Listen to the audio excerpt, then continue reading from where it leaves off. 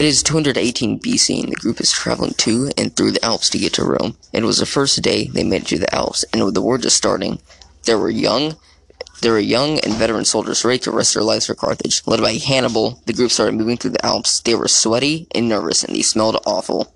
Hannibal is the leader of the Carthage military. He led attacks on Rome, and he is currently participating in the Second Punic War. Bulbul is a 15-year-old soldier with a limited amount of experience, and he snuck into the army. Bulbul was 9 foot 8 and was able to easily convince the Carthage military that he was older than 15 because he had a very low chance. He had a very low chance of survival because of these facts. He would also be used as a human bridge whilst traveling through the Alps. Wayne Glinski is a war veteran who served for the Carthaginian military. He has over 50 medals and came back for the Second Punic War. Bob is part of the Carthaginian military as a medic.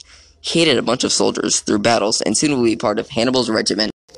On the first day of traveling through the Alps, Hannibal is leading everyone through so they can get to ancient Rome.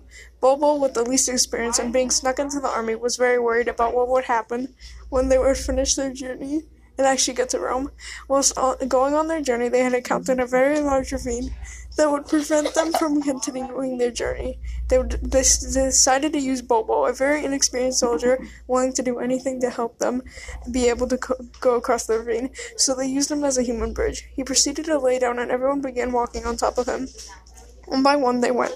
First Hannibal, then Wayne, then finally it came to Bob. Bob was clearly the biggest and the strongest out of the group, and when he had stepped on Bulbul collapsed. He went plummeting down the ravine with Bob coming right down with him. Everyone who had already made it across saw it and knew that this was a very tough journey ahead. Everyone who had already made it across saw it and knew this was a very tough journey above for the rest of the way. The tall kid Bulbul and Bob the medic had fell down and had been lost during the journey. They proceeded on their journey across the Alps knowing they had to be extra careful because they had no medic and no human bridge. After 16 long days on their journey, they were only about an hour away from arriving in ancient Rome. As they continued their journey, they had heard a strange noise and sounded like Bulbul and Bob. Knowing that Bob was a medic, they had known this was a real possibility. Then they had turned around and saw Bulbul and Bob sprinting towards them. Then, finally, they had gotten only 100 feet away, and Bulbul tripped into a river that the group had previously swum across. Being so tall, Bulbul could not swim and started drowning in the river. After 5 whole minutes, they saw Bulbul's lifeless body come to the surface, and he had died. They had known this had been the end of Bulbul. Then Bob had quickly swum across, and they had started their journey once again.